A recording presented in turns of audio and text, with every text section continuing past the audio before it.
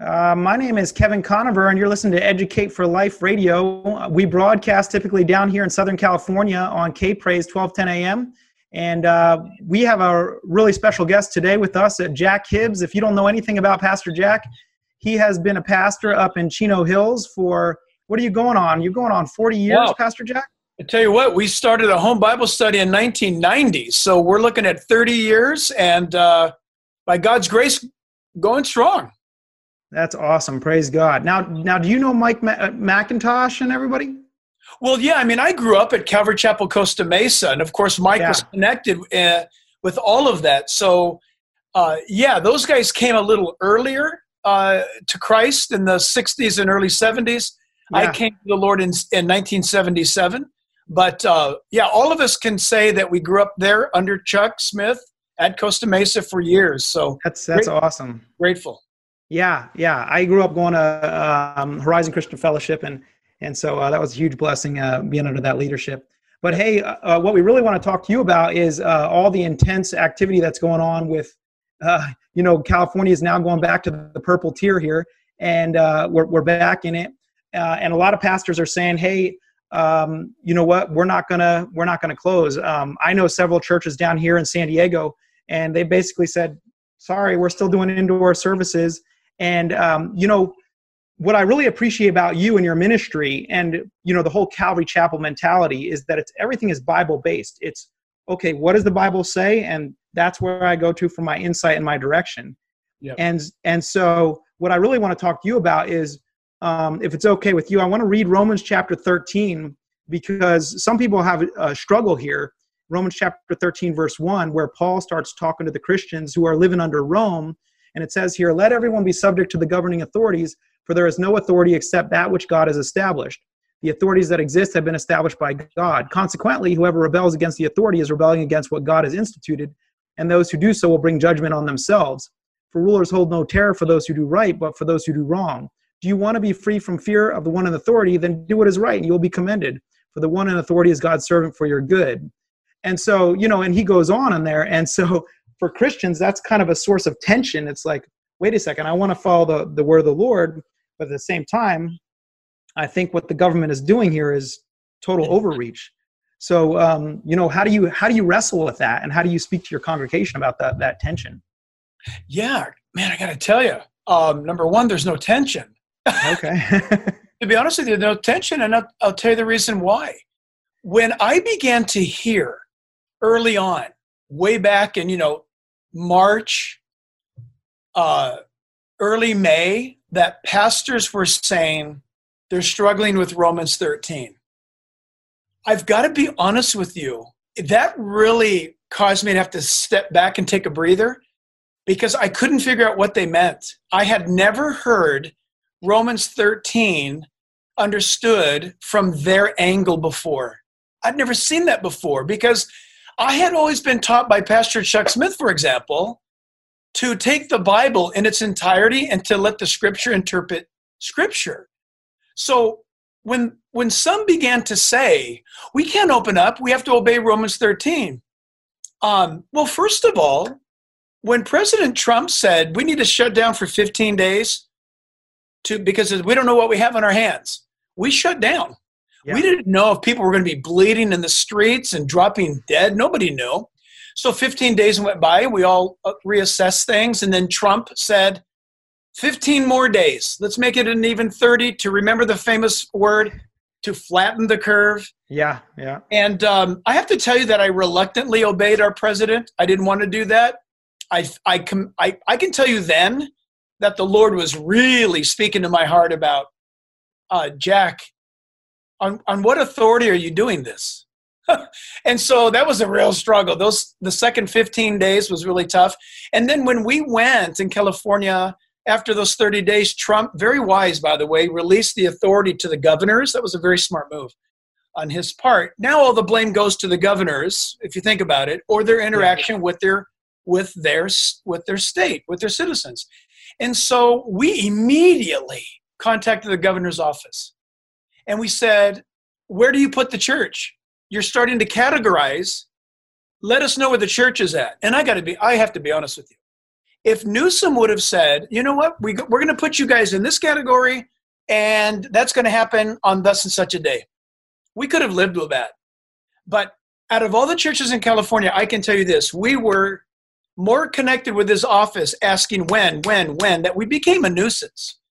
And he couldn't give us an answer. He wouldn't give us an answer. But we continued on, fasting, praying. Now, look, let me pause right there. Like everybody else, we were streaming messages. In fact, our entire staff began to go in overtime mode, literally. We created Calvary Chapel Chino Hills TV during that time, flooded the Christian market, so to speak, with content for adults and for kids. It was great. But it wasn't church. Getting together like that, streaming is not church. I don't care what anybody says. It's not church. It's not Hebrews 10:25. You're not getting together. You're not the ecclesia. And so fasting and prayer. Pastor Jack, why is that? When somebody, answer that question for our listeners. Why is that not church? So easy. In fact, you're going to actually answer it. Watch this. Have you ever been driving down the freeway and turned on Mike McIntosh or J. Vernon McGee? Sure, yeah. Okay, or Chuck Smith? Uh-huh. Were you in church? No, definitely not. What were you enjoying? You were enjoying Bible teaching. Yeah. When the Bible says, do not forsake the assembling together, it's the ecclesia. We can listen to J. Vernon McGee all day long. It's not church. We can listen to Jack Hibbs streaming. It's not church. It's not church until you're together, laying hands on one another, bearing one another's burdens, praying for the family of Christ, exercising your gift. A lot of pastors were okay going online because they were exercising their gift. But children's ministry didn't get to, ushers didn't get to, the greeters didn't get to, those that had the gift of helps and administration. Are you with me? You're tracking? Yeah, absolutely. They didn't get to enjoy their gifts. And so here's the thing. Romans 13 is 100% the Word of God. But notice this. The authorities that have been instilled by God, when you read that in context, it's for us to be governed by what is good. Authority has been designed by God. Think about that for a moment. By the way, based on that premise is what Dietrich Bonhoeffer said, we're not going to obey Hitler anymore. Yeah. Because Hitler has surrendered his God-given place of authority. Think about it. So, for example, in Acts chapter 5, at some point in time, the disciples, being led by the Holy Spirit, said, you know what? We've got to go with God now on this. And so you guys can decide on your own to obey God rather than man. You guys can think about it. But for us, we're going to obey God. Yeah. So as a church in the 21st century, what is Romans 13 saying? That those authorities that are in power are there for the execution of unrighteousness. Remember, they're supposed to judge wrong. Meeting for church is not wrong. Getting together for church is not wrong. Charles Spurgeon, for example, had to weather the cholera outbreak in London. What did they do? They kept the church open and they ministered. Martin Luther was a pastor during the bubonic plague. What did he do? They ministered to the hurt and dying. The church is not essential, and the church is not non-essential. The church, as a living, breathing organism invented by Jesus, is transcendent. That's why we will be the best citizens of the community. But when someone comes in and says, in fact, check this out, it causes the light to come on like this. Yeah. When somebody says, you know what, we don't want you to meet because you could spread germs. Okay, I get that concern. God bless you. I understand. I do believe, by the way, if you're sick, you should stay home. But having said that, it's very interesting to me that they went beyond that. Did they not say, in fact, if you go to church, even when you're 6 feet apart and your capacity is limited to 25 or 50%, you can't sing. You're not allowed to sing. Yeah. Isn't that wild? Yeah. Think of that. So I obey Romans 13 until God definitely spoke to my heart and said on May 31st, open up. And we opened up that day, and we've been open up ever since. People are healthy. The church is growing. We had 14,000 adults here last Sunday. People are flourishing. I've got testimony from people who said suicide was negated by them coming back to worship. People walk into our sanctuary weeping with a smile. Oh, Why? yeah. It's the only normalcy in their world today, and it's causing them to have hope. Yeah. And so I know I went a long way to answer Romans 13, but people really, especially pastors, need to understand we are the epitome of an example to an obedient citizenry. That's who we are. But when the leading governmental powers reject their God-appointed authority and become totalitarian, then it's time for us to obey God rather than man. That's fantastic. And I really like what you were saying about the fact that, that the leadership was instituted in order to punish those who are committing crimes, right? So, yeah. I mean, that makes a clear division there. And when we're doing the right thing and we're not doing the right thing.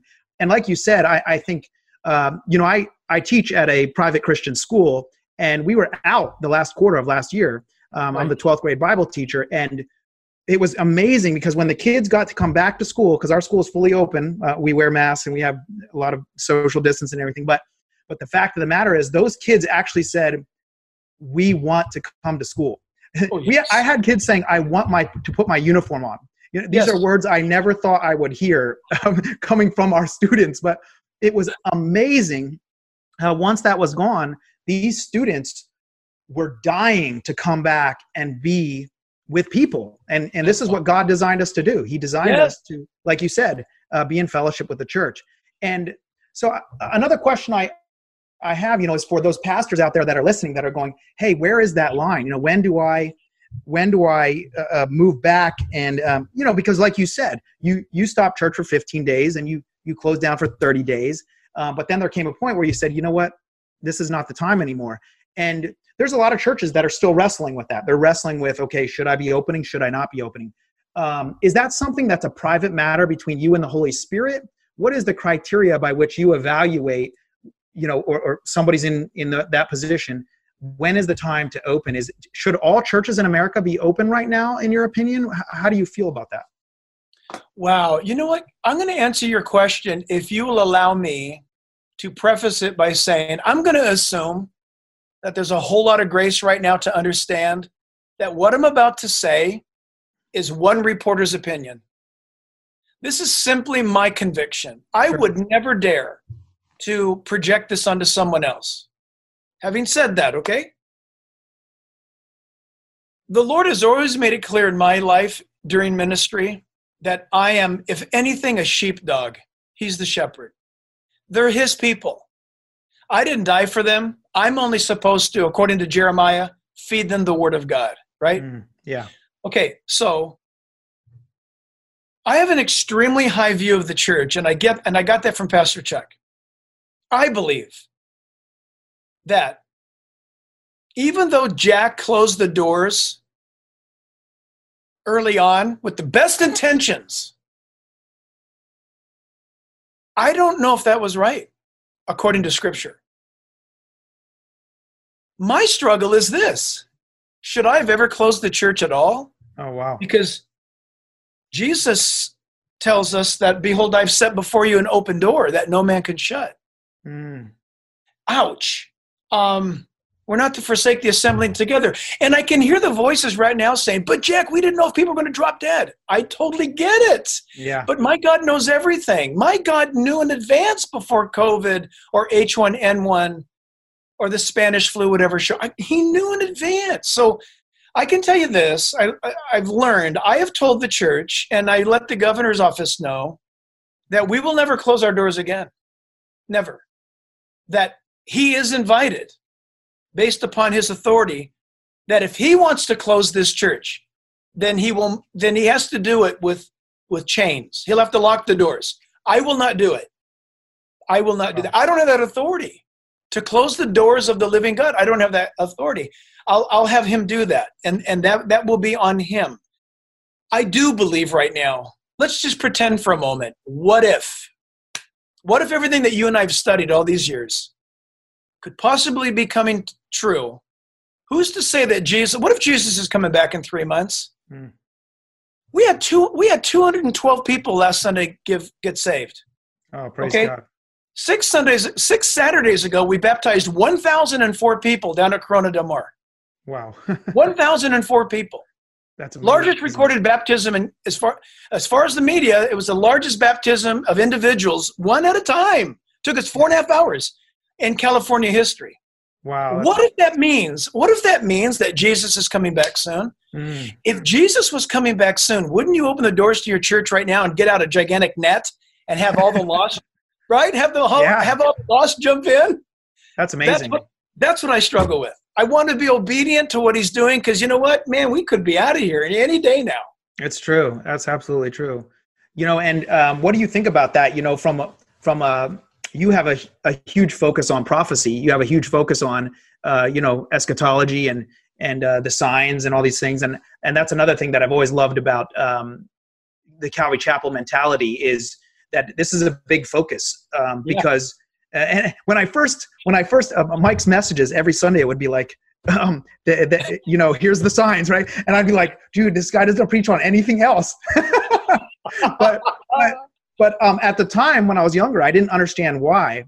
But as I got to know the Word of God better, I began to realize, whoa, this is because it helps us to have a mindset, and just like the Scripture teaches, to be prepared at any time. Yeah. But what's your message to the pastors and to those Christians out there, the church really, that is looking at all these things and saying, hey, when is it going to happen? You said it could happen any day now, or it could happen in 3 months, right?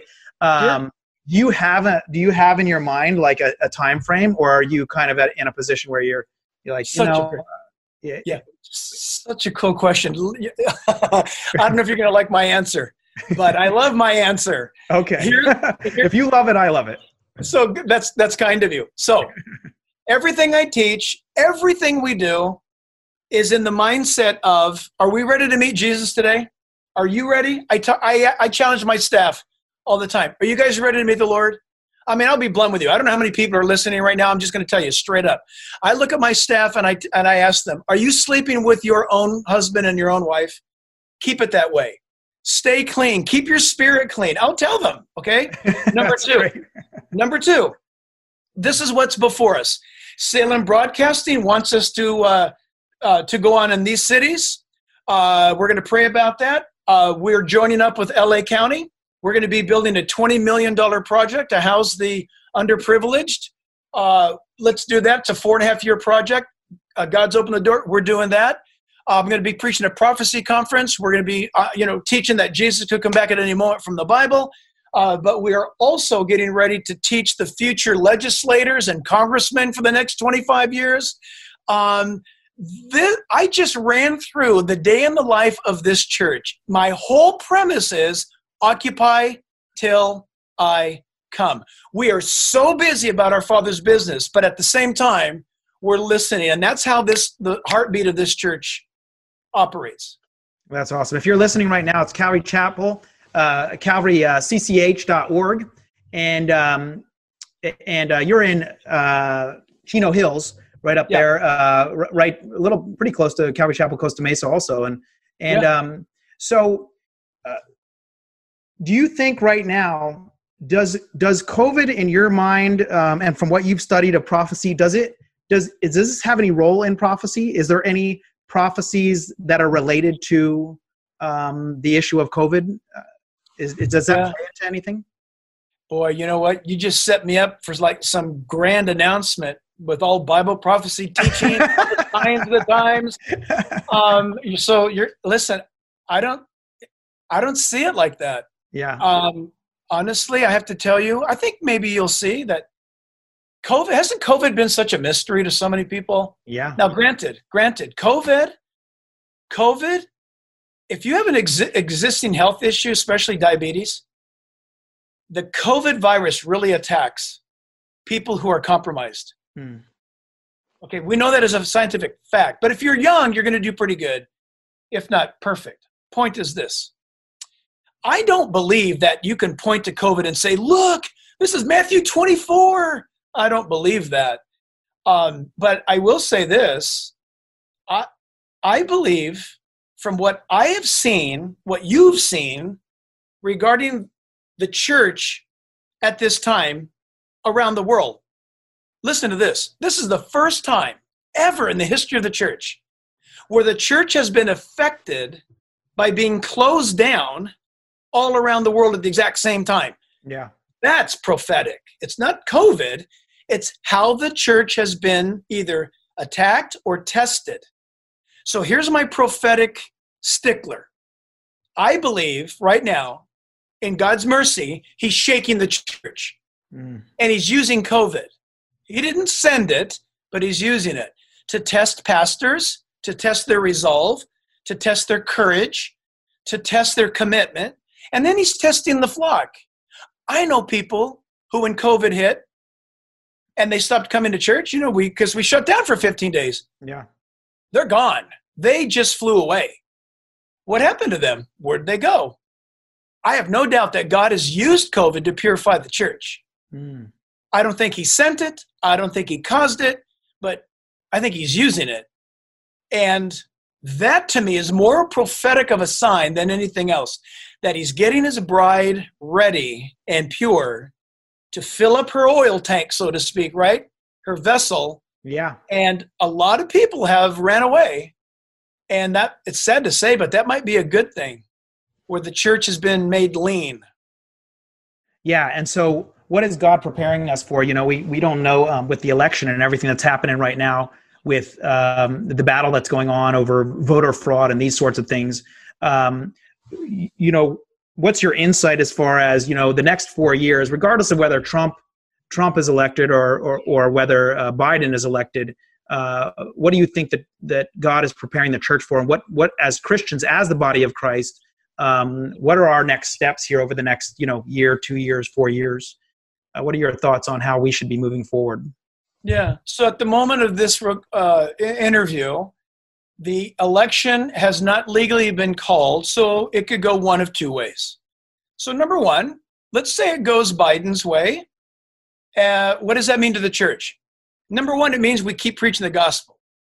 Number two is we need to really make sure that we're discipling our people, because they need to get ready to understand that the Obama presidency is a very, very pro-abortion presidency. It is I know this is going to sound nuts, but mark this recording. It's going to be proven a fact. It's going to become a very racially divisive presidency. I know that sounds kooky. Just wait and see. I believe it. And you're going to see Israel left in the dust. Biden's presidency has no stomach for Israel whatsoever. Right. From a Christian's perspective, those are all things that are actually biblically encouraging to me, because I know we're in the last days and these things are going to happen. Does that make sense? Yeah, absolutely. Okay. If it goes Trump, what does that mean? It means more of what we've just had. We've enjoyed the greatest freedom, religious freedom. There's been no Johnson Amendment for the last 4 years. Pastors can say anything they want. You're going to see a tremendous pro-life position continue, and you're going to see Israel as the most favored nation by this administration. So what does that mean? It means we keep preaching the gospel. Yeah. Right? We preach the gospel. We take advantage of our liberty because maybe we've only got 4 years. We hurry up because Jesus said, go now, because it's daytime. Night's coming when nobody can work. So we go now. Yeah. Look, either way, we are the incredible Rock'em Sock'em Church, and we are going to be preaching the gospel, making disciples, looking up, even if we're taken off to jail. It's totally cool. That's awesome.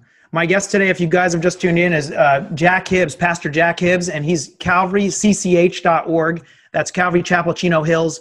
And if you want a great church to go check out, and a Bible-believing church that preaches the truth and isn't afraid to stand up for the truth, please check him out, Pastor Jack Hibbs, down here in Southern California.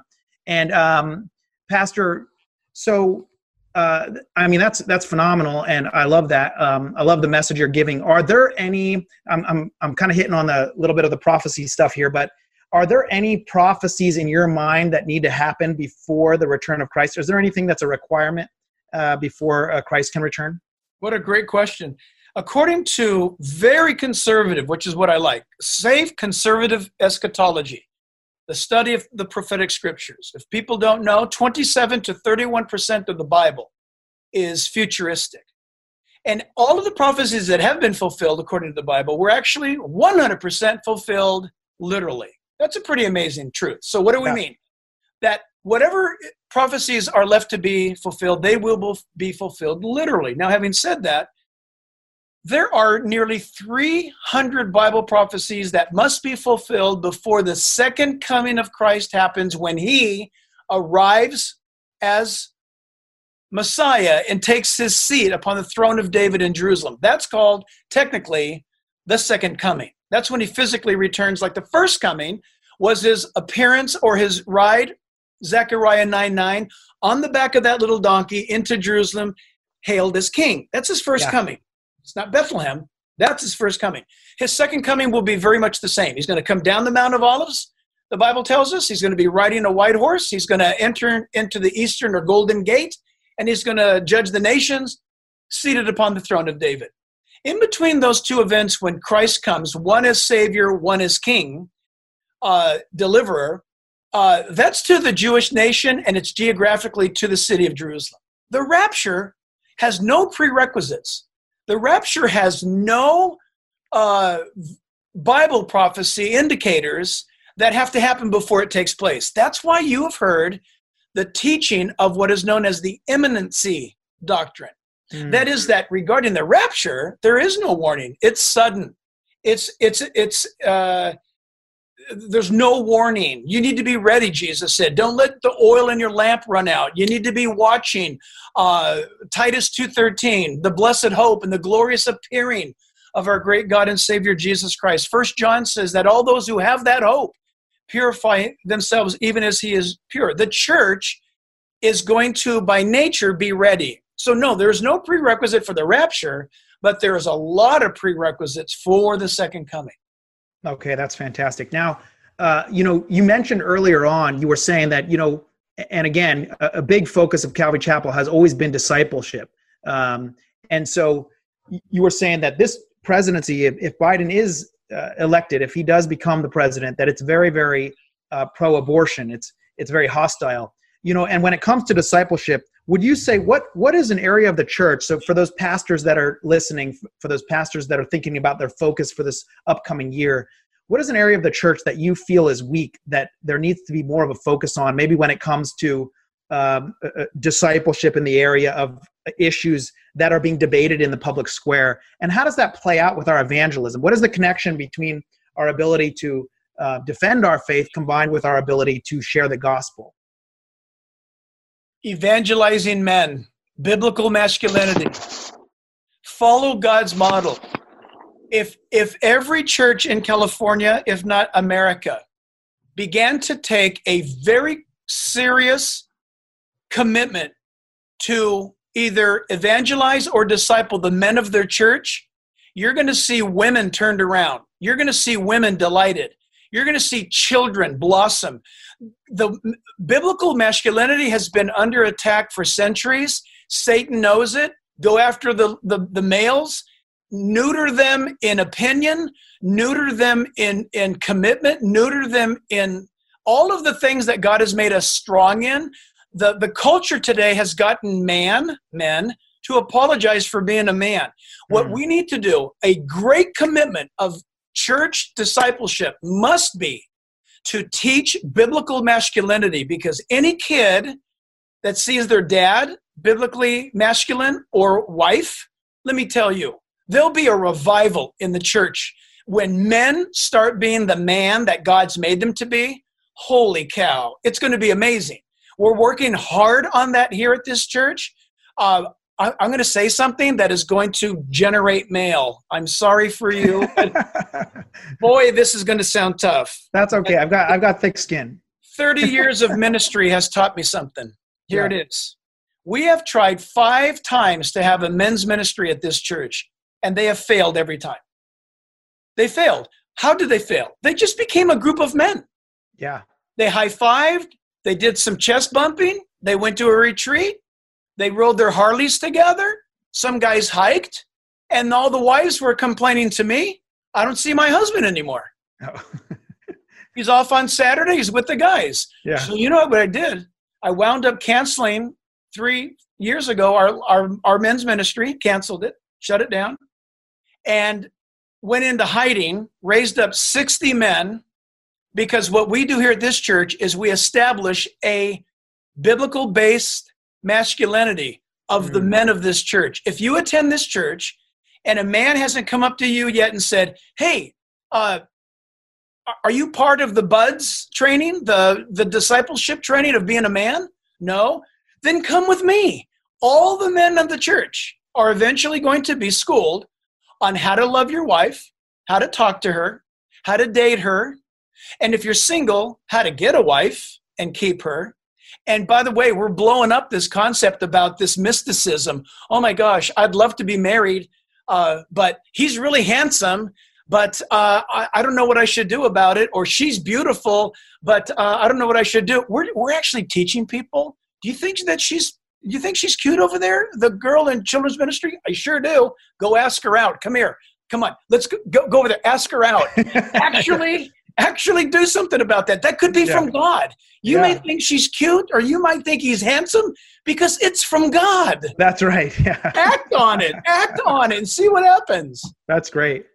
Well, that's a huge, I think that's something a lot of churches really need is, like you were saying, is the whole thing about helping men raise up. And that's such a powerful message. And I think a lot of churches wrestle with that also, is how do we get these men in here? We have many women coming to the church and they're praying for their husband, but the husbands aren't coming into the church door. And so do you have any advice in that regard, as far as how does somebody, I know you said you built a foundation from 60 men, you went into hiding for 3 years. That's a pretty huge effort. What's your advice is that what you would advise to other pastors, is, hey, yeah, just start building that foundation of male leaders? Is that what you do? It's yes, I do encourage that. And the, how do I put it? The marketing of it is so perfect. It's so easy. We get it right from the scripture. Here's what happens. Women talk. And so when a woman experiences her man changing, she tells her friend, and her friend says, well, my husband won't come. Well, I tell you what, this is what's going on. And then this woman eventually says, you know what? You don't need to go to church on Sunday. Why don't you go to this thing? Just do it one time. And it's pretty awesome, because what they find out is, hey, these guys at this church, they're not a bunch of weasels and weaklings. These guys actually love God. And, they're guys. Yeah. And yet their guyness is dedicated to the Lord. This is authentic. I think I would say to you, that's the biggest selling factor. And I think this is true about wherever Jesus is at, is authenticity. These guys might not go to church because they got a lot of hangups about a lot of things. But when they see some real authentic men who love God, it's very attractive to the searching soul. It really is. Amen. Amen. Well, Pastor Jack, we're just about out of time here. So I just want to say thank you so much for being on the program today. And for those of you listening, CalvaryCCH.org, check it out if you're in Southern California, if you're up in the Los Angeles area, Orange County area, Chino Hills. And please keep praying for Pastor Jack. Pastor, thank you for your leadership. Thank you for your example. I think it's incredible, your determination and what you've done. So praise God. Thank you so much for what you've done. I tell you what, thank you for this opportunity to be on here with you, because you're with us spreading the word. I appreciate you.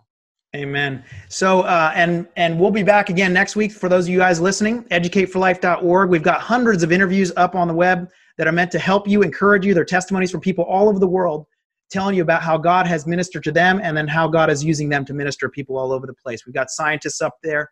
One of the top scientists in the world, Dr. James Tour, talks about how Christ ministered to him and how evolution can't ever happen.